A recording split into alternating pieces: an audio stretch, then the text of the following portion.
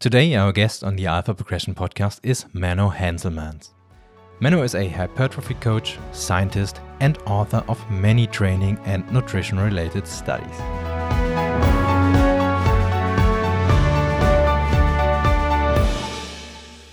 Welcome to the 134th episode of the Alpha Progression podcast.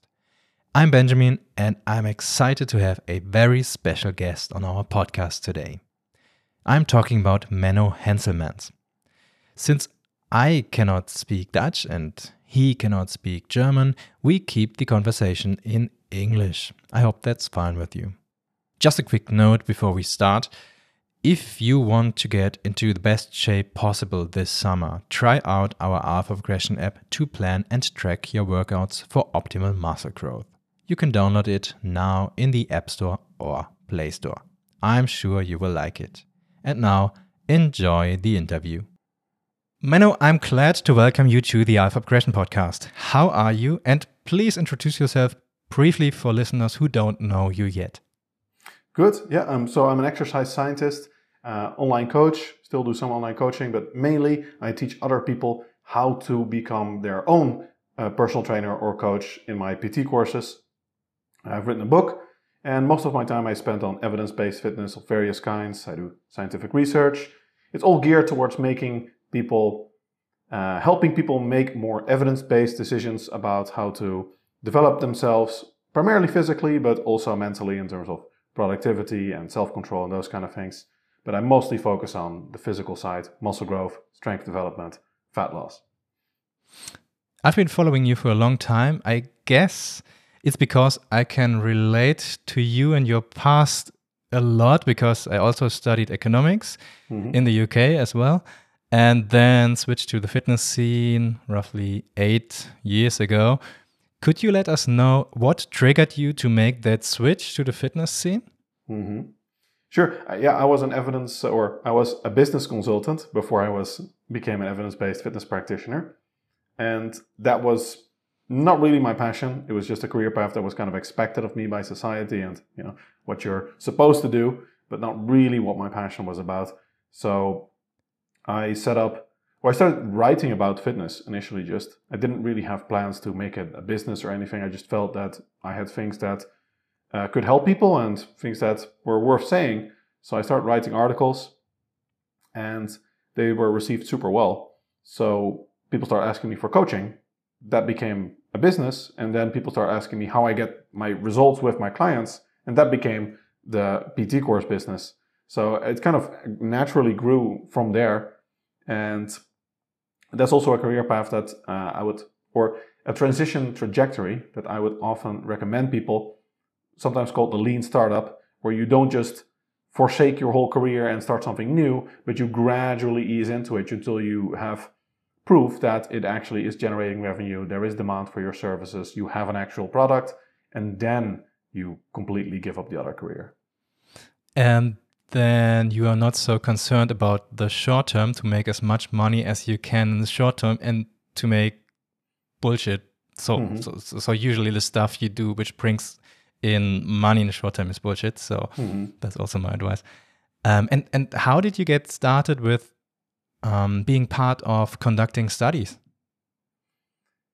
Well, my bachelor's thesis was already published and my education was very heavily focused on scientific research. So I had a very strong background in that already.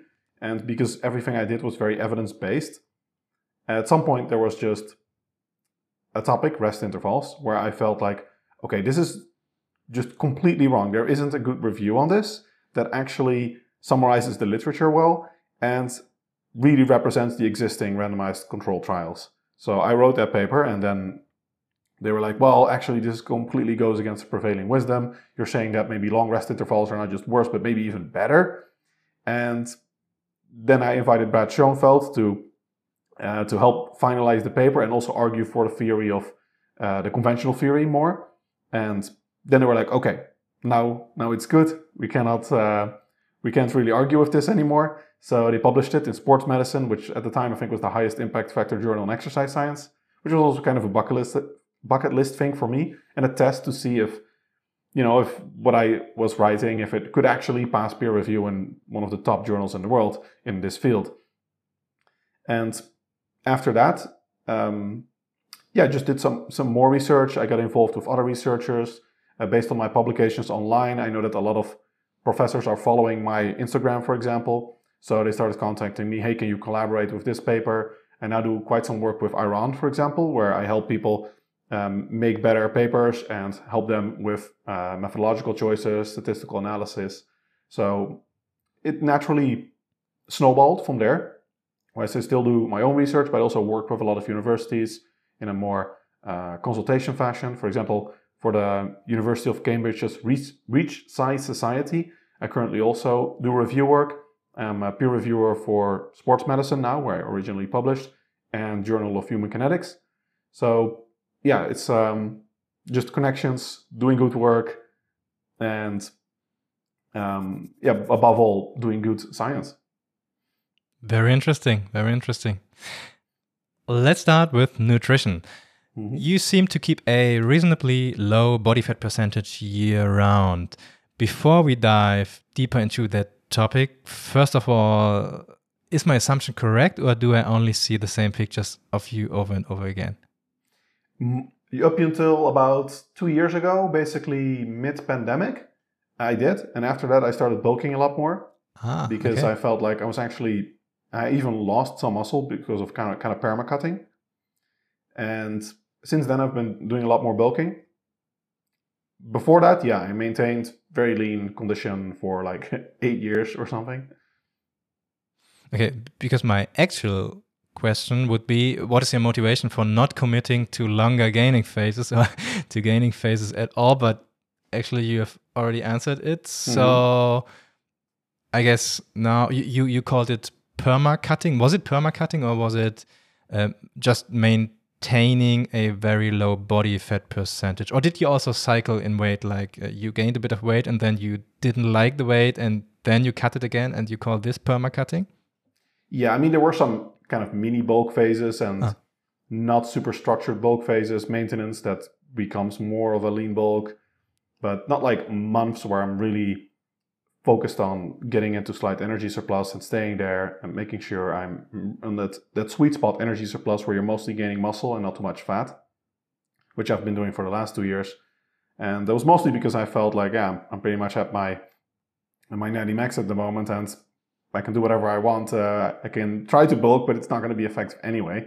Or I can just stay lean and then reap the rewards of the work I've done so far and just maintain this, which wasn't too effortful, but in the end is still, what wasn't ideal for muscle growth probably. And I didn't maintain a full photo shoot / contest condition. I think that's just completely impossible for anyone, especially if you're not on a lot of drugs. So I usually stay more like 10% body fat, like 6-pack lean, and then I could go into photo shoot condition in a matter of about 2 months. And contest shape is still quite a bit out from that. But we are talking about real 10%, so not 10% like most exactly. people think, which is 20% or 15%. Yeah. So it's like lean. Real 10%, meaning full 6-pack. So I think most muscular guys, they have like abs when they're 15%, and indeed most people that think they're 10% are like 15%. Yes. You said it wasn't very difficult for you to keep that low of a body fat percentage. Was it 8 years that you kept that body fat percentage? Or? Mostly, yeah. Going lower, That's a long time. Not a lot of time. It's going higher. Okay. Has the degree of difficulty of keeping that body fat percentage changed? So was it more difficult? I would suspect it to be more difficult in the beginning, let's say the first year, and then getting more and more, it's getting easier. Am I right?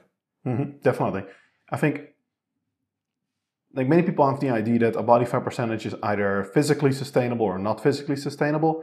Like there is some magical power that's just gonna at some month say, it's enough now, up you go in body fat level. But that's not what happens. It's essentially lack of diet adherence. At some point, you just can't stomach it anymore.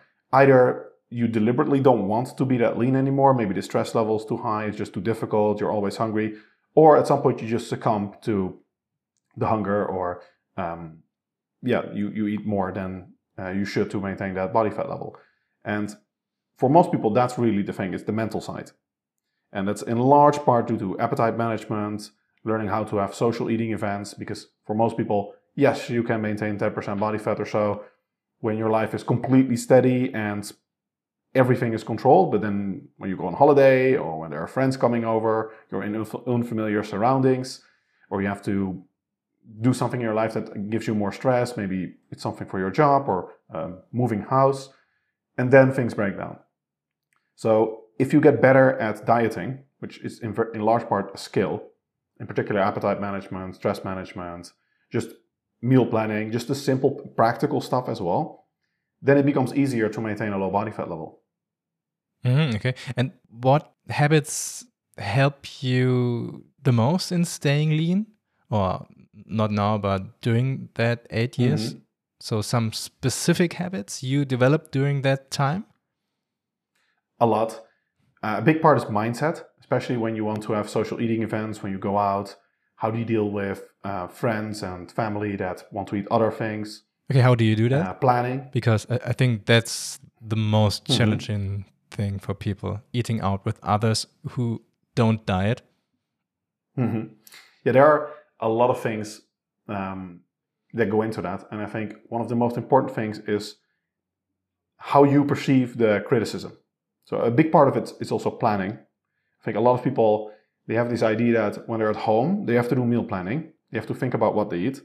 But when they're with other people, they kind of give up that control and they just assume that they have to eat whatever is being served, or they go out with friends and they make no effort to actually decide where they're It's going. black or white. Yes. And if you don't know where you're going, then of course, you are at the mercy of the menu.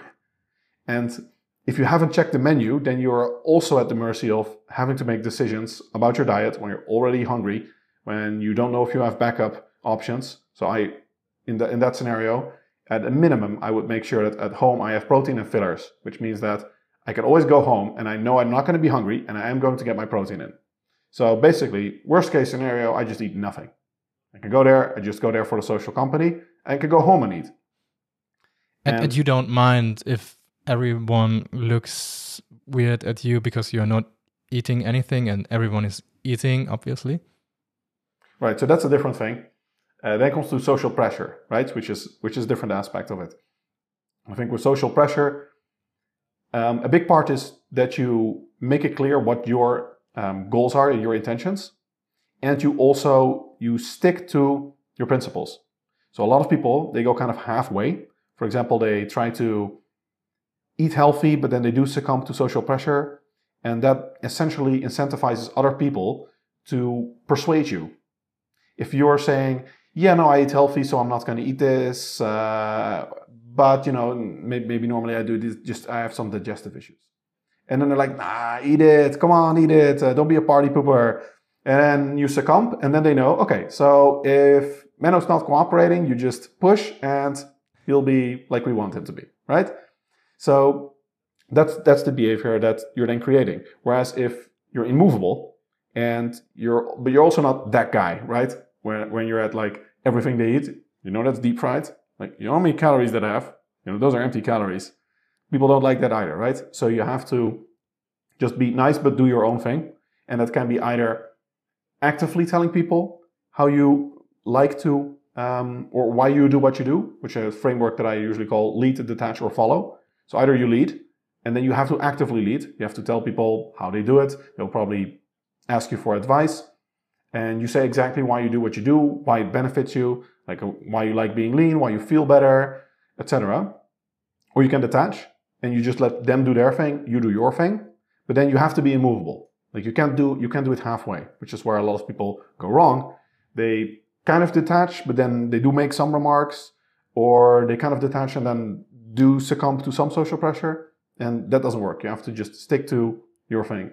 What if you are tempted to drink alcohol or to eat lots of candy, and also if you are surrounded by people? So are you a proponent of not drinking anything, alcohol, and not eating candy at all, or not? Because I didn't drink alcohol for, I think, 6 years. It was very easy for me because I had a strict rule and everyone knew I never drink alcohol. So no one asked me to, Benny, drink something, stuff like this.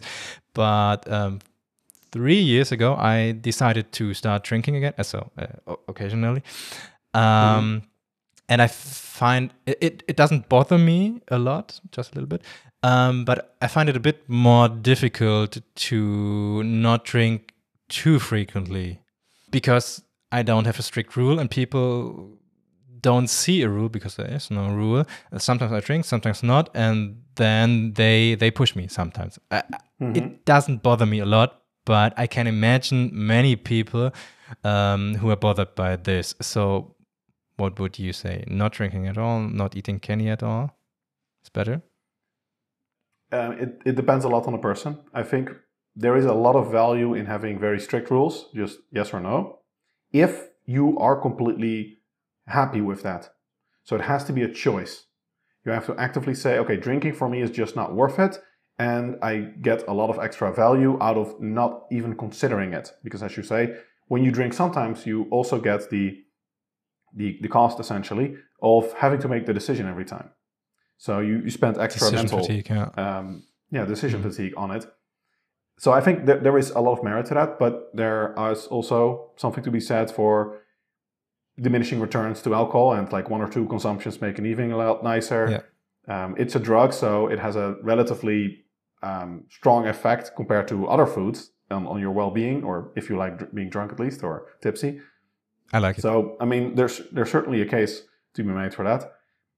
And if you don't have rules for yourself, then you just have to let other people basically know that either know that you're going to be pushed, or you just decide at some point and then stick to it. But you can also just every evening ad hoc decide, yes, I'm drinking today, no, I'm not drinking today. And then also you can show up and say, okay, tonight I'm drinking, tonight I'm not drinking. But if the problem is mainly when you say I'm not drinking and people say, come on, and then you do drink, then they're going to push you more, right? Which might be fine if you're okay with being pushed and you think that won't affect you, but evidently in the past it did. So I think that's usually not a winning scenario. In terms of alcohol, I think one of the most important things is having that backup food, I sometimes call it emergency food, available for when you get home, and also being satiated already, because alcohol has 2 negative effects on top of the high energy intake that alcohol typically has. It increases rather than decreases hunger. It's the only macronutrient, alcohol is actually a macronutrient, that increases your appetite rather than decreases it. So it has a high energy content, yet it increases your hunger. And it also has a strong disinhibiting effect, basically meaning it reduces your self-control. And that makes it extra hard when you're also hungry to make good choices. So it's extra important to have a plan in advance, not be hungry already when you come to the restaurant or wherever you're going, and to know that if you go home, you don't have to be hungry, because it really sucks when it's like 2 o'clock at night and you come home and all you have some snacks and stuff and you are super hungry. Right? Then it's a loss-loss scenario, because either you're going to be super hungry, and if you're like me, I cannot sleep when I'm hungry. It's just impossible. Right, so some people can just go to bed and problem solve, but if that's not the case, either you're going to stay up a long time and suffer hunger, or you're going to eat crap, or you have to make like a whole meal at 2 o'clock at night when you're tipsy. That's also not really great. So then you know that you're going to be in a lose-lose-lose situation, and planning helps a lot with ameliorating that. Do you like to be tipsy or even drunk? Do you drink? I respond very poorly to alcohol. So you have to drink a lot? No, I'm actually I'm sensitive to it now in terms of getting the intoxication effect. It's just that the intoxication effect for me is like, in terms of uppers and downer, alcohol is like 110% downer for me. I just get tired. Oh, okay. That's it. Maybe 30 minutes I feel like what most people think I feel. The tipsiness, like a bit disinhibited. But after that, I just get tired. Like everything, I have like mental fog, no libido, no interest in anything. It's just tired. Okay, so you don't drink, or you don't drink often, I guess. Yeah, basically never. No, okay. What do you think about diet breaks? Would you recommend higher weight loss rates combined with diet breaks, or slower weight loss rates combined with no diet breaks? Would you differentiate between short diet breaks of only 1 or 2 days and long diet breaks of a couple of weeks? I think in the first part of the question, you already frame the practical question very well, meaning the question is not whether you diet break or not, it's whether you diet more slowly or more aggressively with breaks, or you finish the diet more quickly and then you have more time to bulk. And that part is crucial to understand because most research at this point, and most people I think, just look at it from the perspective of either you're doing breaks or not, as if they're free. Yeah. But they're not free, they cost time, and you're still not bulking, so you're still restricted to some degree, more than during a bulk at least. So most research finds that diet breaks essentially do nothing. They just pause the diet. They don't influence lean mass retention, they don't increase fat loss, they don't improve diet adherence either. That's interesting. Big one. Yes, and we recently conducted a trial, Cedar et al. Published this year. The ICECAP study was another really big one, really good one that was published, I think, 2 years ago or so. And I think those two studies have really destroyed the credibility of diet breaks because they show very convincingly in both counts there are essentially no benefits, not for body composition, not for mental aspects. And both studies tested a lot of outcomes, like not just diet adherence in terms of objective adherence, like how well they actually stuck to the diet, but also how satisfied they were with the diet, how hungry they were, mental mood questionnaires, all of these things. So they were really comprehensive. And in both studies, there was like a trend for one thing to be better in the diet break group, but not replicated in the other study. So it's very, very tentative, and it's like 1 out of 7 measures in both cases. And then you have to weigh that against the fact that you could have just dieted more slowly. And we know that dieting more slowly is good. It's better for body recomposition. If you were dieting too aggressively to begin with, it's also going to be better for muscle retention, for strength development. Or like I said, you can get the diet over with quicker and then start lean bulking already. Plus, I think one of the most important things is that since the research shows that the diet break is, well, just a break, it just pauses everything. And afterwards, any problems that you were facing before, they're still going to be there. So you're going to run into the exact same problems before, which gave you the need to do a diet break in the first place, which means that it's a band-aid strategy, right? If you're not doing a contest prep or something which is inherently unsustainable, and then, okay, I get it, maybe you need that break. But why not bulk instead of the break, even in the contest prep? Yeah, I mean, for 1 week, bulking is technically possible, and I would actually frame it to clients like that. For example, when clients go on holiday, I tell them it's not a diet break, we just do a 1 week mini bulk. But in practice, often you do end up more like at maintenance than being at the perfect lean bulk energy intake right from the beginning, because that's just very difficult to implement that practically. And it doesn't matter how long the diet break is, so 1 day, 2 days, 1 month, 2 months. Yeah, I think usually if it's 1 or 2 days, they would call it a refeed, most people. And if it's longer, you call it a diet break. And if it's longer than, say, 2 weeks, then it's not really a diet break. It's just you're doing something else. It's a maintenance phase or a bulk. But it's all pretty arbitrary, the jargon. If one aims to get as muscular as possible and as lean as possible in the long term, would you ever recommend maintenance phases, or always being cyclical, so always being in a lean bulk or a cut? For optimal results, always bulking or cutting is most likely best, because the diet break research and also the ICECAP study, it actually tested as well what the effect was of a maintenance phase, or at least a week or 2 weeks, I think it was, maybe 1 or 2, at the end of the study, and it didn't make a difference in results. And we also know from the research on like metabolic damage, I did a review on that, which basically concluded there is no such thing and there's only adaptation, that you can maintain a certain body fat level longer. It doesn't do anything to your metabolism. Your metabolism just responds to current inputs. What's your current body fat level? What's your current energy intake? What's your current level of muscle mass? That's what your metabolism responds to. It doesn't have like a history function or something. Mhm. Do you have an optimal ratio between time during bulking and time during cutting in mind, like 4:1 or 10:1, or just cut whenever you have accumulated too much body fat? Theoretically, there's not really an optimal ratio, and you could kind of mix and mash. In practice, that doesn't work though, because for one, it's a nightmare to measure your progression. If you're not bulking for at least 2 weeks, it's very difficult. For cutting, it's easier. You can cut even for 1 day. You can do a mini cut 1 week or something. Because as soon as you go into energy deficit, you start losing fat. With bulking, for one, the sweet spot is a lot more narrow. With cutting, it's like you're in energy deficit, good. You're in greater energy deficit, you lose more fat. You're in too much energy deficit, then you start losing muscle, that's bad. But you have quite a range where you are moving in the right direction.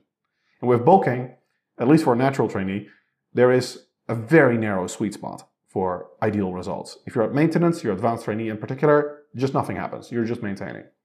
If you go over that sweet spot, then you get a lot of fat gain. So most research finds that if they compare two different energy surpluses, there's a very narrow sweet spot, whereas the group with the bigger energy surplus, they gain essentially no more muscle. Like it's a trivial difference in strength and muscle growth. But there is a big difference in fat gain. So basically, as soon as you go over the optimum sweet spot for muscle growth, which is a very, very small energy surplus, just you can calculate it essentially. A kilo of muscle growth is like 1800 calories net metabolizable energy density stored in the body. Divide by 30, you're looking at like, 60 calories per day net energy surplus or something. Is not a lot. And then you're gaining a kilo of muscle per month, right? That's nice. So you can just mathematically deduce that the optimal energy surplus is really, really small. And it's not easy to know what that exact energy intake is. You kind of need to look at your progression over time and see, okay, now I'm maintaining, that means I can add a little bit more. Now I'm gaining fat, it means I have to gain a little bit less. And then worst of all, it's dynamic, because now you know what your ideal energy surplus is at your current activity level, body weight, and current type of meal plan. But then when you change all of that, so later on, for example, maybe you did the cutting phase, you want to get back to bulking, and your body weight's 5 kilos lower, you don't know what your ideal energy surplus is. You know it's going to be lower than it was before because your weight is lower. So doing like a 1 week bulk or something in practice just doesn't work. So in that sense, I would say bulking, probably you want to do it ideally for, say, a month if we have to put a marker on it. Cutting you can do with mini cuts. I like that. I do a lot of mini cuts, both myself and in my clients. And then you can just basically continue bulking where you left off. But the bulking phases have to be a bit longer. As to the ratio, if you do things really well, in my experience, you can have like a 6-to-1 ratio between bulking and cutting. So you bulk 6 times more than you cut, meaning you cut maybe 1 or 2 months per year, which is nice. At least it should be 3-to-1. So you should bulk at least 3 times more than you bulk. I think if you're doing more, then you are falling into the pitfall that many people fall into, where they bulk excessively. Or, another big pitfall, they spend too much time at maintenance. Especially people that have kind of gotten the taste of what it's like to be six-pack lean, which is kind of addictive. Then they become really scared of gaining any fat. And it's not just women. Like this idea, I think a lot of people think that just this applies to women. A lot of men have this problem as well. They don't really bulk anymore. They think they're bulking, but their weight's just the same. And then over the course of months, when they're supposed to be bulking, you look at their log and it's like, okay, so you bulked essentially 1 out of 6 months. And the other 5 months you just maintained, which means nothing happens because you're too advanced for that. Like a novice, yeah, you can recomp at maintenance. Advanced trainee, not going to happen anymore. Have you recomped at maintenance during your 8 years of maintenance? Nope. No, I was too advanced Whoa, already. okay. That's a bit frustrating. 8 years.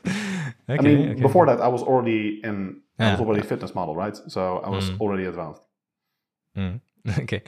Would you advise decreasing training volume when cutting? Let's consider 2 cases. Case 1, I train with very high volume during a bulk so that I can barely recover from it. In case 2, I train with decent volume during a bulk and I can recover very well from it. And the question is whether you decrease the volume during a cut. So if you are at the optimum volume to begin with, so scenario A, so you're at your kind of maximum recoverable volume, then I would decrease the volume. In most of my clients, I've seen better results with that. There's only one study that directly measured this. And it's not really on cutting versus bulky, it's actually on Ramadan. And they found that athletes in Ramadan progressed in strength faster, not just equally well, but faster when they cut their volume by 33%. And I think that's a major finding that, to me, supports the concept that an energy deficit is a recovery deficit. And if you are bulking, you can handle a lot more volume. This I can say with decent certainty, if not theoretically, then certainly practically. And in terms of connective tissue health, sense. Yeah, it makes sense, right? So you can handle more volume, and therefore you should do more volume because my idea is, at least, I'm definitely with Mike Israetel on this, that the more volume you can do and recover from, and supercompensate from, if you want to be technical, the better. So you get best results by finding how much volume you can do productively, recover from, supercompensate, and you get best results that way. And that's going to be a lower amount when you're cutting than when you're bulking. So if you're already pushing it during the bulk, then you most likely have to cut it during the cut. So because the optimal training volume is lower during a cut because you have, Yeah, but kind of your scenario 2 is where I think a lot of people are, where they weren't at the optimum to begin with, and then they can probably just maintain the same volume when cutting. Like if you go to the gym 3 times per week, for example, then definitely don't make it twice, because you're just going to get worse results. Okay. Let's switch to training. How does your own training look like? So how often do you work out? So not 3 times a week, I guess? Daily. Yeah. Daily. Only thing that's changed is I do kickboxing now. So, I mean, it's technically a full body workout-ish, I guess. But I don't do strength training on that day. All the other days I do strength training. So I basically do 6 or 7 times full body strength training per every week.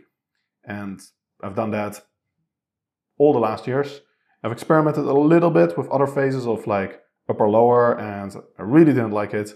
Felt like there were no benefits, only downsides, which is also what the research finds. In general, the volume is king, but there are a lot of practical benefits, especially in terms of time efficiency of doing full body workouts. So yeah, I'm definitely on the high frequency bandwagon. If people hear full body, they always, everyone thinks you're doing full body. I mean, every muscle, every day, and lots of sets. But I guess you're not doing every muscle every day. So, or do you? I am, but the volume is moderated. Is low. Yeah. And I make sure that there's high differentiation in training stimulus. So one day you could do like high rep overhead tricep extensions, and the other day you have more lower rep or indirect stimulus from pressing exercises, maybe lat prayers, something like that. So if you have very different exercises and the total weekly volume, that's the most important thing, is not excessive, then most researchers actually find that recovery capacity seems to, if anything, be enhanced by greater training frequencies. Might be because it's better active recovery, because you're training every day, there's blood flow, tissue turnover. That might help.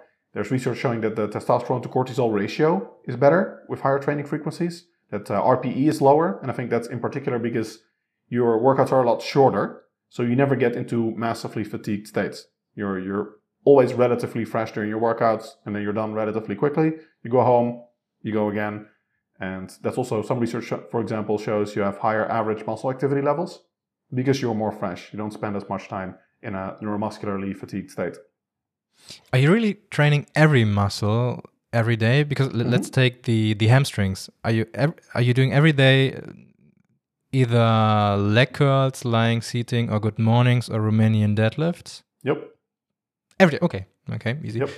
And every day either squats, leg press, or leg extensions, or hack squats for quads? Yep. And I mean, some days I would count, for example, bicycle sprints plus hip thrust as quad volume. Hip thrust. Interesting. Yep. Okay. If you do hip thrust with the ankles kind of tucked, the quad activation is very high. It's on par with squats in EMG research, at least. I don't think the training stimulus is quite the same, but you can really feel it as well. And again, the crucial part is that you tuck the heels. If you put your heels further forward the legs are more straight, then you engage the hamstrings more and you take out the quads almost entirely. If you tuck the ankles and you pull your ankles up as close as possible to your hips, then it has a very high quad activation. Mm-hmm. Have you ever performed 2 exercises for the same muscle group on one day? Yes. Yeah, I mean, I've done those programs as well, but now with full body, I definitely don't do that. That's almost never. certainly. Huh? But what if you are already training with, let's say, 20 sets for quads per week, and you're already doing 1 exercise for quads on a day? So would you then you would come to a point where you have to add another quad exercise, I guess. Otherwise, you would just add sets for your current number of quad exercises. But if you're already doing 4 or 5 sets of an exercise, I guess you would add another exercise for the same muscle group, right? Yeah, but if you're doing 5 sets every day, then you're doing 35 sets per muscle group. So it's a lot. I think there is some research that people still tolerate 6 sets per day. And I've tried 6, 8, and 10. But that every day, that clearly resulted in overreaching, maybe even mild overtraining, especially 10 sets, and a lot of injuries. So I don't think that's productive. There is some research that you can go up to those volumes, but it's mostly with short rest intervals, probably not training to true failure, even though the studies said they train to failure. And I think for most people, it's just, even if your muscles can handle it, then your connective tissues can't. Mm-hmm. How many reps, if any, do you keep in reserve when training? Usually no reps in reserve, but not hitting failure. Okay. Yeah. So that's most time efficient. So absolute muscular failure. Okay. Yeah. So you completed the last rep with good form and could have not done another rep with good form. Mm-hmm. Yeah, or I estimated. I think. Yeah, of course. Probably sometimes, if you had put a gun to my head, there are scenarios where I could have squeezed out another rep. Not only sometimes. Yeah, but I go pretty close to failure. That suits me best by far. I don't like leaving anything in the tank, and I just know that hitting momentary muscle failure, like actually failing a rep, is really bad, especially if you're going to do more sets for that muscle group, because it induces a disproportionate fatigue relative to the training stimulus, which is almost non-existent. Like a failed rep is very little tension on the muscle, because it's not even one full range of motion repetition, right? So it's very little additional stimulus, and it's also what the research finds, that failure per se doesn't aid muscle growth or strength development at all. And for strength development in particular, it's even detrimental, because it induces a lot of fatigue, and that failed rep is not going to have good technique. And as soon as you get very close to failure or you hit failure, motor unit recruitment actually starts decreasing, which from strength development is most likely detrimental, because you want super high muscle activity. Strength is in a large part a neural phenomenon. So for maximum strength development, you want maximum muscle activity, which is not possible when you're very fatigued.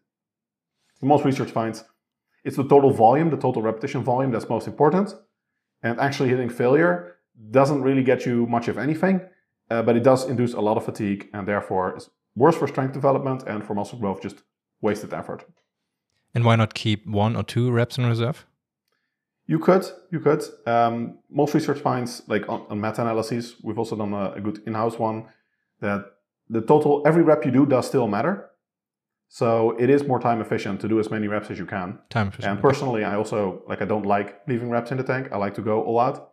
So it suits me well to train like this. It's also the most accurate, because research shows that most people underestimate how many reps they can do. And as soon as you go more like 1 or 2 reps in the tank, it becomes quite iffy. Like if you do every rep that you can, it's relatively clear instruction. Most people know they just have to give maximum effort. But as soon as you give a little bit of a buffer, like you can leave 1 or 2 reps in the tank, then that 1 or 2 quite quickly translates into 4. You have an excuse. The struggle in your head during the last reps, you can always say, it's 2 reps in reserve, and in reality it's 10 or something like this. Yeah, sometimes you even see that in research. It's actually 10 instead of 2. Yeah. In particular, if you think muscular failure is dangerous to your gains, which some people think.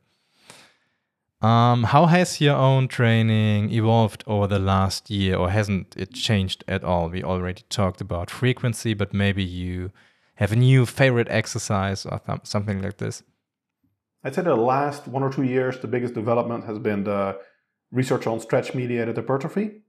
So it's now quite clear that in general, training at longer muscle lengths is a surefire way to gain substantially more strength and muscle. That phenomenon has been termed stretch-mediated hypertrophy. And that, I think, is, for most traditional programs, an absolute game changer. Because if you look at, for example, how most people train their biceps, they do biceps curls, dumbbell curls, and essentially nothing that trains the biceps well at long muscle lengths. So they literally have no good exercise. Incline bicep curls on an incline bench or stuff like that. It's okay. You do lengthen the biceps, but it still doesn't put high tension on it in the bottom position because you're still using a dumbbell, which is when the arm is straight, gravitational resistance, the external moment arm is 0. So you do it with a cable, I guess. So yes, I like Bayesian curls. Yeah, exactly. Bayesian curls. Those have become pretty popular in lap prayers too. Since I wrote the article, I see so many more people do them, like all across the world. Yeah, that's cool. Do you remember those chicken studies? So were they? I think they put weights on their wings. Yeah, exactly. Mm-hmm. Was this the start of the research? So the stretch mediated. Yeah, kind of. And that's also when I was like, this is nonsense. This is bullshit. Because people are saying stretch mediated hypertrophy, but they were saying it's because it creates room in the muscle and it expands the fascicles, which is total bullshit. Like there's no research on that. Fascicles are extremely, extremely stiff. Like, you have to pull on it with a tank stiff, not just, difficult to stretch. So that theory has been completely debunked. But it seems that the research on this is not entirely clear, but it seems that the passive tension, the loading of titin, that seems to be a stimulus for muscle growth. So it is still mechanical tension quite directly, but it's passive tension and in part titin, which is kind of spring-loaded during eccentric muscle contractions, especially when you get to long muscle lengths. Do you think there might be a benefit of focusing even on the stretch position? So if I do, let's say, cable flies, so the resistance curve is pretty smooth, might there be a benefit of only doing half reps, but bottom half reps, so stretch until half? Might be. That's currently, I think, one of the most interesting research questions we have, because we have 2 studies now that do show that this is true, but for leg extensions and calf raises in, were they untrained? They were basically untrained, I think. So they were untrained in both studies. And that's a big limitation because untrained individuals don't have maximum muscle fascicle length yet, which means they actually get stretch-mediated hypertrophy not just via muscle growth by the muscle thickening, like the additional sarcomeres in parallel, but also by lengthening of the muscle fascicles, which might be the addition of sarcomeres in series or actually just lengthening of the sarcomeres, which is interesting. Probably there is a limit to that, I would imagine. And there is certainly a limit to the total amount of muscle fascicle length increase that you can get because the muscle is fixed between the origin and the insertion. So at some point it would just get ludicrous. You would have like this slab of meat that's just hanging there, right? So that won't happen. And in an untrained individual, you just probably get exaggerated effects of stretch-mediated hypertrophy. And I think it also depends a lot on the exercise, because both calf raises and leg extensions have clear sticking points in the top. If you really do full range of motion training, or leg extensions, you go like fully straight legs, calf raises, full ankle lockout, the top parts are by far the most difficult. So if you do partial reps, you can use substantially more weight. And but it depends on the machine, right? On leg extensions, sometimes you have machines which are easier at the top. In theory, it depends on the machine. Most leg extensions machines, though, they don't have great resistance in the bottom. Like you can basically test it. Like if you can do substantially more weight when you don't get full leg straightening, then it's top heavy, which means the sticking point's at the top, whereas ideally it would probably be in the bottom. And then you might benefit from doing partials because you can use more weight. And that's more passive tension in the long muscle lengths, and maybe also more active tension even. And then it might be beneficial. So that's still not entirely clear. I think there must be a limit to this, but I think some exercises might benefit from that. I'm usually a proponent of selecting better exercises, but in the case of, for example, if you just don't have a good leg extension machine in your gym, then it might actually be beneficial to do partial reps instead of full reps most of the time. Okay. I find this very interesting because if it was true, let's say for my cable fly example, if it was true that the bottom half is more effective than the upper half, if the bottom part is more, so where's the limit? We have a trade-off between range of motion and the stretch part. So if it's more effective if I only go to half, is it maybe even more effective if I only do quarter reps? And if this is the case, is it even more effective if I just hold the weight, which is, I guess, not the case, but so there must be a sweet spot. Yeah, those are good questions. We're now basically at the stage where we're investigating these types of questions, and we don't have good studies on this yet. We do know that there is probably a limit. I think for one, just holding the stretch is not going to cut it because we know that Titan is very effectively spring-loaded during eccentric muscle actions. And in general, you're really strong during eccentric muscle actions. So you probably want to keep those in. I think just holding isometric longest muscle length may not be ideal. Most of the benefits of full range of motion training are most likely due to stretch-mediated hypertrophy. So do you lose out on anything if you miss out the top part of range of motion? Maybe not. But we also know that at different muscle lengths and at different parts of an exercise in general, you emphasize different muscle fibers. So maybe it's ideal to do like bottom half partials for the muscle on average, but there are certain muscle fibers which you target better at the top part. And then if we go to practical application, is the muscle damage that you get from those heavy ass partial lengthened reps, because it probably is more muscle damage, is that worth it?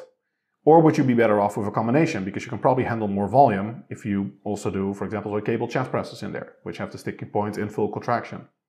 So maybe you can handle more volume. Plus, if you're always hitting the same joint positions with muscles at long lengths, you're probably at greater risk for overuse injuries. So I think in practice, even if it's true that stretch-mediated hypertrophy really is the end-all be-all of muscle growth, there are probably still a lot of cases where you do want full ROM training, and just banking everything on stretch-mediated hypertrophy is not going to be ideal. Also, we have one study where they compared cable biceps curls, not Bayesian curls, unfortunately, but cable curls basically with a preacher curl bench, which means that you actually don't get, it's a really silly exercise actually, because the whole point of a cable is that you kind of get good tension across the whole range of motion, which you don't get with a dumbbell. But then they do it in a preacher curl bench with the low cable pulley, so there's no tension in the bottom position, right? Basically the tension disappears when you're like this. So arm almost straightened. And then they also did dumbbell preacher curls, which are really heavy on stretch-mediated hypertrophy because it's only the bottom part of the movement that is that's loaded. Now, it's not ideal because you have the shoulder forward and that shortens the biceps a little bit, but we have other studies showing that it's enough. It induces meaningfully more muscle growth to still in the preacher curl position to train at longer lengths versus shorter lengths, even if the long length is not the maximal length. So that in itself shows we probably don't have to reach maximal length, just getting to high length, and fully banking on stretch-mediated hypertrophy, like always emphasizing the bottom position of the movement or stretch position, longest muscle length, also isn't necessary, or at least based on this one study, for maximum muscle growth. So all in all, I'm inclined to say if you have some exercises in your program that train the long lengths of the muscle very well, then probably you're going to be okay. You don't have to have all of your exercises do this, and also not every exercise has to maximize the tension in the stretch position. Then we'd all be doing only like preacher curls, many weird exercises actually if you think about it, like dumbbell flies would be really good, and For what it's worth, anecdotally, dumbbell flies have also not really panned out to be like, to have a reputation as being the best possible chest builders. So I'm skeptical of the idea that we would need to do that. Mm-hmm. So do you think a squat and a leg extension does form a good symbiosis because the leg extension is top heavy and the squat is stretch heavy? Yes, and one is open chain, one is closed kinetic chain. So okay, yeah. those are a perfect example of an exercise pairing that does really well with high frequency training. Even though you hit the quads 2 days in a row, they hit them quite differently. They stress the joints very differently. So you can handle that very well. Mm-hmm. When designing a training program, one of the first important steps is to decide how much volume to do, measured in hard sets. How do you set weekly volume before someone starts doing that program? And how do you adjust volume once you gathered some training data? Mm-hmm. Yeah, that's one of the most important decisions that anyone has to make when designing training programs. And it's a difficult question because it's probably very individual. So if I have to give like an ideal volume range based on the latest meta-analytic research, you're looking at like 10 to 30 sets per week per muscle group. That's a big range, right? So is this the number James Krieger also included in his volume and frequency Bible? I don't know whether you read it. I think he usually says 10 to 20, and I say it's usually 10 to 30. But we have studies showing 45 is better than 30. So clearly it depends on the context. And we also have studies showing that something like 15 is better than 25. So those are different studies, different populations, different training status, and different recovery capacity probably. So you have to factor in a number of demands. So for my PT course students, I have a calculator, and I think it has 6 inputs, which is energy balance. Like, are you bulking? Are you cutting? Male, female. Women can probably handle a little bit more volume. I've been conservative in general because there's not a lot of direct research on this. It's mostly indirect research. And at some point, age becomes a factor, but volume is the last thing you want to compromise on. Then recovery capacity in general. And I think this is the most underrated individual component for most people's program design. Your stress level and your sleep level make a huge difference in your recovery capacity. Like, many people know it matters, but they don't realize just how astronomical the effects are. For example, research finds that students in exam weeks, they take about twice as long to recover as they normally do from a given workout. Well, so you're basically looking at, if you're going to MRV, like maximum recoverable volume, you're looking at that being probably half of what it usually is. And then sleep also has huge effects. If we look at not just recovery studies, but on sleep, we actually have a lot of studies measuring nutrient partitioning, or P ratios, like the ratio of muscle to fat that people gain on the program. You see effects like 50 to 80%. So like, even relatively minor sleep deprivation that you commonly see is like 50% less fat loss, 50% more muscle loss during a diet. I have a 2-year-old daughter, so I have a good excuse when I not perform very well and when I gain some fat, I guess. Yeah, so you have to prioritize sleep in terms of just getting the hours at other times, like really high sleep quality when you do get sleep, just practical stuff like division of labor, making sure you don't have to go out of bed both at the same time, every time, those kind of things. And yeah, I mean, having kids is hard. Do you have kids? No. Okay. So I always work until I sleep, and I know it's not optimal. Of course it's not, because it takes me a long time to wind down, and so it takes me, I would say, 1 hour on average until I'm asleep. And it's because I work until I brush my teeth and go to bed. But I'm always skeptical, because if I finished my work 1 hour earlier, then it's 1 hour less work. Do you think it's worth it? Your gut feeling? I mean, just in terms of how much stuff I get done during the day. I always sleep 9 hours, or before my daughter was born. If you still sleep 9 hours, probably it's fine. I lie in the bed 9 hours, so I will sleep 7 to 8 hours, I guess. I mean, if you sleep at least 7.5, you're probably fine. If you wake up naturally without an alarm, you feel good, you're most likely good. Research really hasn't found any better measure of sleep quality than just subjective sleep quality, at least if you have a good idea of what it means to, we have the exact same water bottle, that of what it means to have good sleep. But I'm never tired during the day. I guess this is a good sign, right? Yes, definitely. I mean, those kind of cues are actually usually better than Oura rings or whatever. So the thing, though, is most research finds that people's maximum productive hours per day are very low, like 4. It's like 4 really good hours of productivity per day. And there's also quite some research on when people reduce their weekly number of work hours. Now, probably this depends on motivation. So if you're super motivated, you can work more than most people. But in terms of like really productive, highly intellectual work, it's probably not a lot more. So what is Elon Musk doing the entire day? Well, he's definitely a specimen in terms of his ability to have singular focus on something. And he's not, a completely normal personality type. He's not human. No, he's not human, definitely and not. I still wonder, I seriously wonder if he would be less productive if he took a little bit more time off and had a little bit more work-life balance, probably. I mean, I don't know his personal life and everything, so hard to say individual details, but in general, I think that many people, and I have the same thing, I have Protestant guilt when it comes to, with any type of leisure time, makes me feel guilty, which is messed up.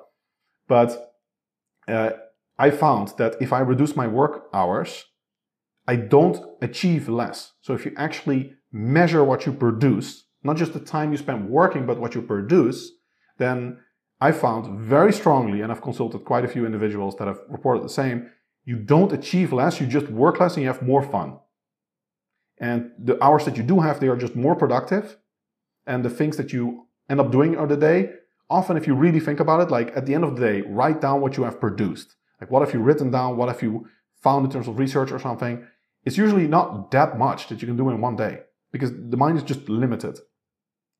And most research also finds that when people cut their work hours, even for factory work, they actually increase their productivity. So there have been these, during in America and in England, there were these bills that required people to limit the work hours because factory workers were being exploited immensely, working 80 hours per week, doing heavy, physically demanding labor. And when they cut the hours to 60, and Ford has also done in-house studies on this, they cut them to 60, I think, once, and then again to 40 another time, and they increased their productivity. It's not just didn't just stay the same, they actually became more productive when basically going from 80 to 40, they cut their work hours in half. Just more productive in terms of output per hour, or also the sum? Total. Okay. So yeah. Okay. So, I mean, it's kind of like, if you think of a workout as an example, how much are you really going to achieve if your workout is going to be 5 hours? After the first hour, you're pretty much spent. You're not doing much anymore. And probably you go into it knowing, okay, this is a 5-hour workout. So your first hours are also not going to be maximum effort. You always leave some in the tank. You're not maximally focused. You're in it for the long haul. You know it's going to be a grind. Whereas if you only have 1 hour and you know, okay, I only have 1 hour. This is it. I have to make the most of it. And it's boom, boom, boom. You might actually achieve either the same thing, which is usually more common in my experience, or maybe even more. There have been also a few relatively recent studies. I think The Economist published a nice article where they also found that productivity stayed pretty much the same when people cut their work hours, even below 40. But what if you work out for 2 hours and then play chess for 2 hours and then study for 2 hours and then do something else for 2 hours? So you work the entire time but have different tasks to do? Mm-hmm. That would be really good. And I think that is actually one of the most important tips that I give in my book is to take breaks, because it's the constant fatigue of doing the same thing for hours on end. That's what gets most people down. Whereas if you're doing different things, and especially if you intersperse them with breaks, then you can completely re-energize. And this is also what research finds. Björnson has done great research on this in elite performers of various disciplines, sports, and intellectual feats as well. And he finds that most of the most successful, the most productive people in the world, they don't do more work than people that are also at the top, but not quite at the elite level. The difference is that the people at the top, when they do what they do, they are very mindful, they're very productive, they're very focused, and they take more breaks. So there's no point in trying to, when you're like, you get to that point when you're working and you're like, you know that your attention is kind of drifting and you're looking at the screen, and then 20 minutes later you think back, oh, actually, I still haven't started that email. At that time, you would have been much more productive to use that 20 minutes to, I don't know, watch a series of something you like, or socialize, or do something fun. Then come back, you would have been completely fresh, and you can actually be super productive again. Just to prove that I read your book on self-control, I know why you scheduled the podcast for 6 p.m. Because I guess you would be very tired if you did the thing you did in the morning, the same work. But as the podcast is something audio-visual, I guess that's the right term. Yeah. It's something totally different than to the stuff you did before, where you didn't talk a lot, I guess.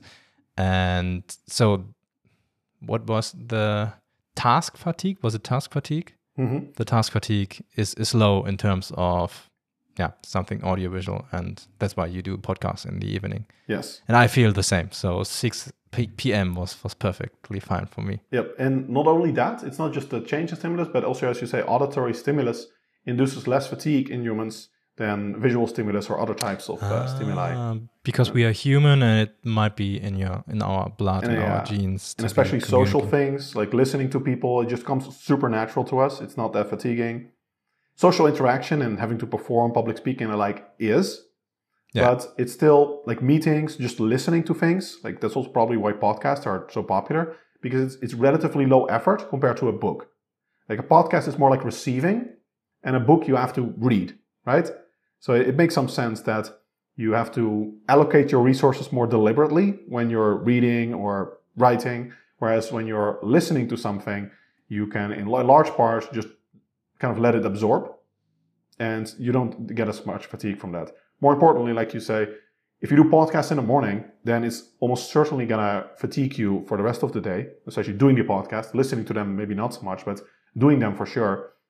Whereas I can have a complete, fully functional workday, and now at 6, I do a podcast, and actually at 5 already I started consultations, but then I do consultations, podcasts, and the like, and I still have the fully functional workday before that, and it doesn't impact that at all. So I just have a couple extra hours of productive time that are not going to interfere with my work.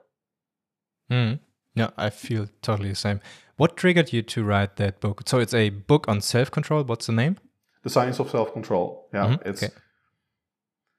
it's basically about 10 years of notes that I felt like really became a full book. And a lot of people asked me to write a book and say, you need to put out a book. And I told them, like, well, it's not going to be Bayesian bodybuilding. It's going to be actually something more lifestyle and everything. So yeah, I just had a lot of content that I couldn't really get well, or I couldn't publish very well in terms of post format, like on my Instagram and YouTube. There are topics that require a little bit more depth, and the whole central concept of the book, understanding how self-control works, that is the biggest first part of the book. And then when you know that, you can understand all of the other subjects. But if I would individually post about all the other things, then you wouldn't understand them as well. Or every time I would have to explain how self-control works. So it's, I think, a perfect topic for a book where you learn something integral about how the human mind works, and then how you can apply that to various domains of your life to be more successful. Whereas you can't do that so well in posts. What are doing most people wrong when it comes to self-control? Not taking breaks. That's a huge one. That's like, I think they just try to hammer on and on, because we have this cultural idea that willpower and discipline, like the iron fist approach, just work harder, don't sleep. Arnold Schwarzenegger and the like are like big champions of that approach. And maybe that works if you're Elon Musk or Arnold Schwarzenegger, but for the other 99.999% of the population, it's not the way to go. It's not human. Like, you have to be a robot or like an absolute killer to still be functional and to be like, oh, I'm tired, but I'm still going at full speed every day on. Arnold Schwarzenegger is particularly interesting with respect to his sleep. I think he only sleeps 4 hours. I think 4 hours. I don't know. Well, I have to say, anyone that says that, I'm always very skeptical. Yeah. Like I've had a lot of people say, yeah, they say like, I only sleep this much. And for example, funny story, one of my researchers that works in my team, he also said that like, I don't sleep much. And then we had a meetup and he slept for like 16 hours. So it turns out that on the weekend. So it turns out that he usually sleeps 4 hours per day, but then sometimes he completely crashes and he sleeps like enormous amounts of time, right? And it's also with people's self-reported energy intake. It's like, I don't lose any fat while I'm eating 1,200 calories a day. Well, it turns out they're indeed eating 1,200 calories a day 5 days a week, but then 2 days a week they massively overcompensate and eat a lot of crap, and they tilt up their weekly total average energy intake a lot above 1,200 to the point that they're no longer energy deficit. So yeah, I'm always skeptical of these things. Again, I think Arnold's a legend. I'm not gonna dispute his claims here, saying he's full of it. But if anyone could do it, it will be Arnold. But I don't think it's applicable for the vast majority of people. What are your personal biggest productivity struggles? I think my productivity is pretty dialed in. I think one big thing that changed for me in the last 2 years is where I wanted to go from here. Because at some point, I think I became a little bit complacent, where I was like, yeah, I've achieved a lot. I've kind of crossed off the bucket list items that I wanted to achieve. You know, I'm financially secure. So why, what's there left? And now I actually inspired by Alex Hormozy to see the purpose of growth itself as the game, essentially. Now, we have a very different mindset. He's much more money-oriented than I am.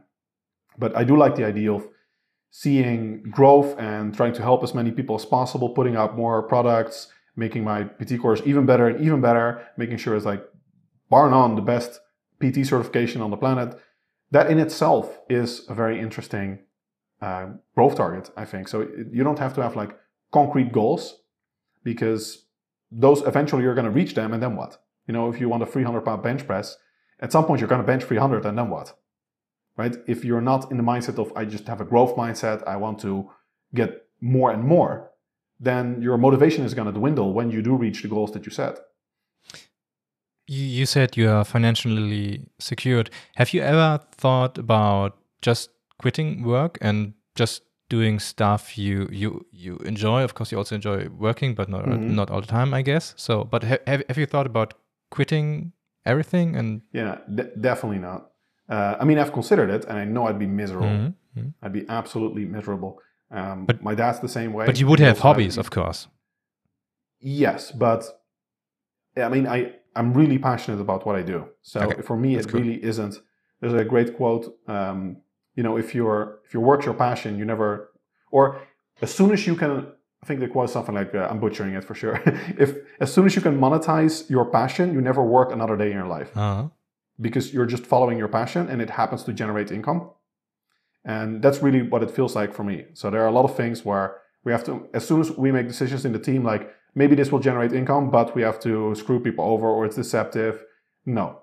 Like in my team, I always say like we are capitalists. Like if we can generate more money by something that actually also helps other people, because usually if you have value-based transactions, the more you sell, the more you help people, right? Like you're both better off. You have a sale, one person has information that they now wanted, one person has money. So actually both parties are better off. You are an economist, you know that, Yes. But we have so many members in our family who think rich people are bad somehow because there must be something bad.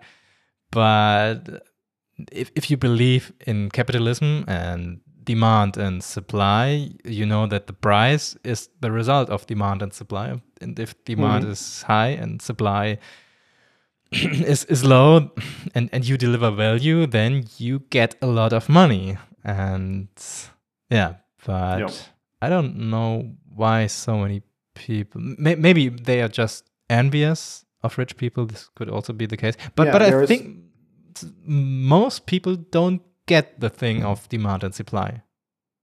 No, they definitely don't. They don't have any background in economics. That's one. And also, there's definitely an envy component. And in general, there's research that when someone has high status in any way, whether it's money or a good physique or whatever, it kind of makes people feel bad about themselves. And for a lot of people, it's just easier to pull other people down than to pull yourself up. So it's easier to say, well, Jeff Bezos has all the money. And I'm not a big fan of Bezos, I have to say, but he has all that money and he's doing these things. And, he's a terrible person, or Bill Gates or Elon Musk. And I mean, I think Elon is honestly really, I believe his intentions, and he could also easily retire. And he doesn't have to do all the projects that he does. You could argue whether he's doing the right thing with Twitter, but I believe his intentions. And I think Bill Gates is also definitely not the devil people make him out to be. He's done an enormous amount of charity work. And I don't know if this is interesting for your podcast, but it is as definitely. An example. Okay, good. So Jeff Bezos built a boat in close to my hometown where I grew up. And what was it? This very big yacht? Yeah, and it couldn't go out to sea because the boat was too big. So in the Netherlands, they had to break down a bridge to actually get the boat out. I don't know the exact story. I don't know if it happened and stuff, but I do know the boat was being built because I actually know the people that were working on it. And even in that town, the general consensus was Jeff Bezos is basically the devil, and he's breaking down bridges, even though it was a bridge that wasn't being used, I think, to just because he wants that yacht, and he's probably not even going to use it. But what people don't understand is that all that money he's spending, and I kind of agree, it's absolutely ridiculous to spend money on that. But that aside, if you look at it from an economic point of view, he's giving that money to other people. He's employing hundreds or maybe thousands of people. So people would have loved him to some extent if he had just given all these people that money. But with his decision to buy a boat, he's also making all of these people better off, at least to the extent that they like their job, or you're assuming that they do the job because they're better off from it. I think that's a fair assumption in the Netherlands, at least. So he's actually making all of these people that work on the boat better off. So he's doing a lot of good, like he's helping a lot of people, even if it's not humanitarian, or he's not doing it, from the kindness of his own heart. In the end, he is helping a lot of people. Bill Gates as well with Microsoft. You can complain about it. I certainly complain about it a lot. But it's still an amazing operating system that helps people enormously. Like, imagine if we didn't have computers. Like, he's a big part of, you can argue just right place, right time and everything, but he's a big part of having shaped information technology as we know it. So the amount of good that he has done for humanity, whether he was doing it for humanitarian reasons or not, is immense. I get at least one package from Amazon per day. So we have 3 people, my wife, my daughter, and I. And today I got a package. My daughter gets 2 years old on Friday, so it's a birthday present for her. It was 20 euros. I paid 20 euros for it. And my personal maximum price was definitely 100 euros. Because when I give it to her and I see... hopefully it will be the case that she's very happy, but I guess she will be very happy, and that's at most 100 euro worth to me. So I made a profit of 75 euros for buying this package. And this is just one example. I get 7 packages a week, and I wouldn't buy those packages if I didn't make at least 0 profit. So it benefits me a lot, and I guess everyone is doing that, because otherwise they would not buy those packages. So Jeff Bezos is just helping all of us so much. Not because he is rich, but his money just reflects how much benefit he gets out in the world. So I like him a lot because of that. Yep, agreed. Besides training, eating, and increasing your productivity, what do you like to do in your free time? I play chess. Okay. I did that as a kid a lot, won quite some medals, and then kind of gave up on it. And recently I've gotten back to it. Like I said, I do kickboxing, go to the gym every day, try to socialize a lot with my girlfriend, spend a lot of quality time together. I like going to restaurants, in particular sushi. Not being on most restaurants, it has to be healthy. Sushi is already as cheaty for me as it gets. And I like some podcasts, books, getting more into podcasts actually recently, and videos, YouTube in general. What podcasts? Martial arts and like modern wisdom a lot. Martial arts. Like usually I try to make it not about fitness because I already read lots of papers and like I spent most of my day reading about fitness, answering questions about fitness. All of the scientific papers I read pretty much are about fitness. So and that's my Joe Rogan, I guess, if it's martial arts. Yeah, mostly clips. Like I mean, I never have time to watch like a 3-hour whole thing. So I like the clips. I like Joe.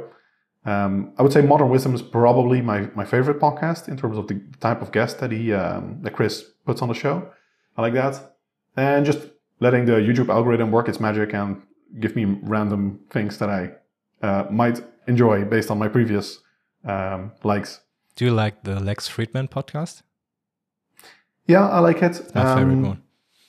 Yeah, I think also more clips. They're also very long. I like that.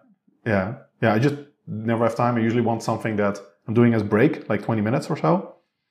But can you not continue watching it, or do you need to watch it in one session? Yeah, you could do that. I mean, then I'm watching the podcast the whole week, but yeah, I do that. Yeah. Okay. Are you still a digital nomad? Technically, yeah. I still travel quite a bit, but my girlfriend's in Madrid, so I spend a lot of time here. And I actually live in Portugal, technically, and I'm going there this weekend to hopefully formalize this purchase of a house. Cool. So that I'm close to Madrid, and yeah, I still have some public speaking engagements and travel. But I guess I'm a semi-stranded digital nomad between Portugal and Madrid at the moment. Okay. It was a pleasure talking to you, Menno. Thank you so much for your time. Please let us know where we can follow you and what services and products you offer. Mm-hmm. My pleasure. Anything you can find about me, mennohenselmans.com, or on YouTube it's @menno.henselmans. On Instagram it's @menno.henselmans. And best way is to go to my website and check out my free email course. Currently there's also a PT course coming up, 26 May. But free email course, start with that. So, see if you like the free content, and then if you like that, then maybe you can buy the whole pro thing. But you get a lot of value from that. Tour of my most popular content and just a lot of good stuff. So I'd start with that. Nice. Thank you so much. See you soon. Pleasure. I hope you liked the interview with Menno. If you did, please rate the Alpha Progression Podcast 5 stars in your podcast app. And if you haven't already done so, check out the Alpha Progression app to plan and track your workouts. Have a great week. See you soon.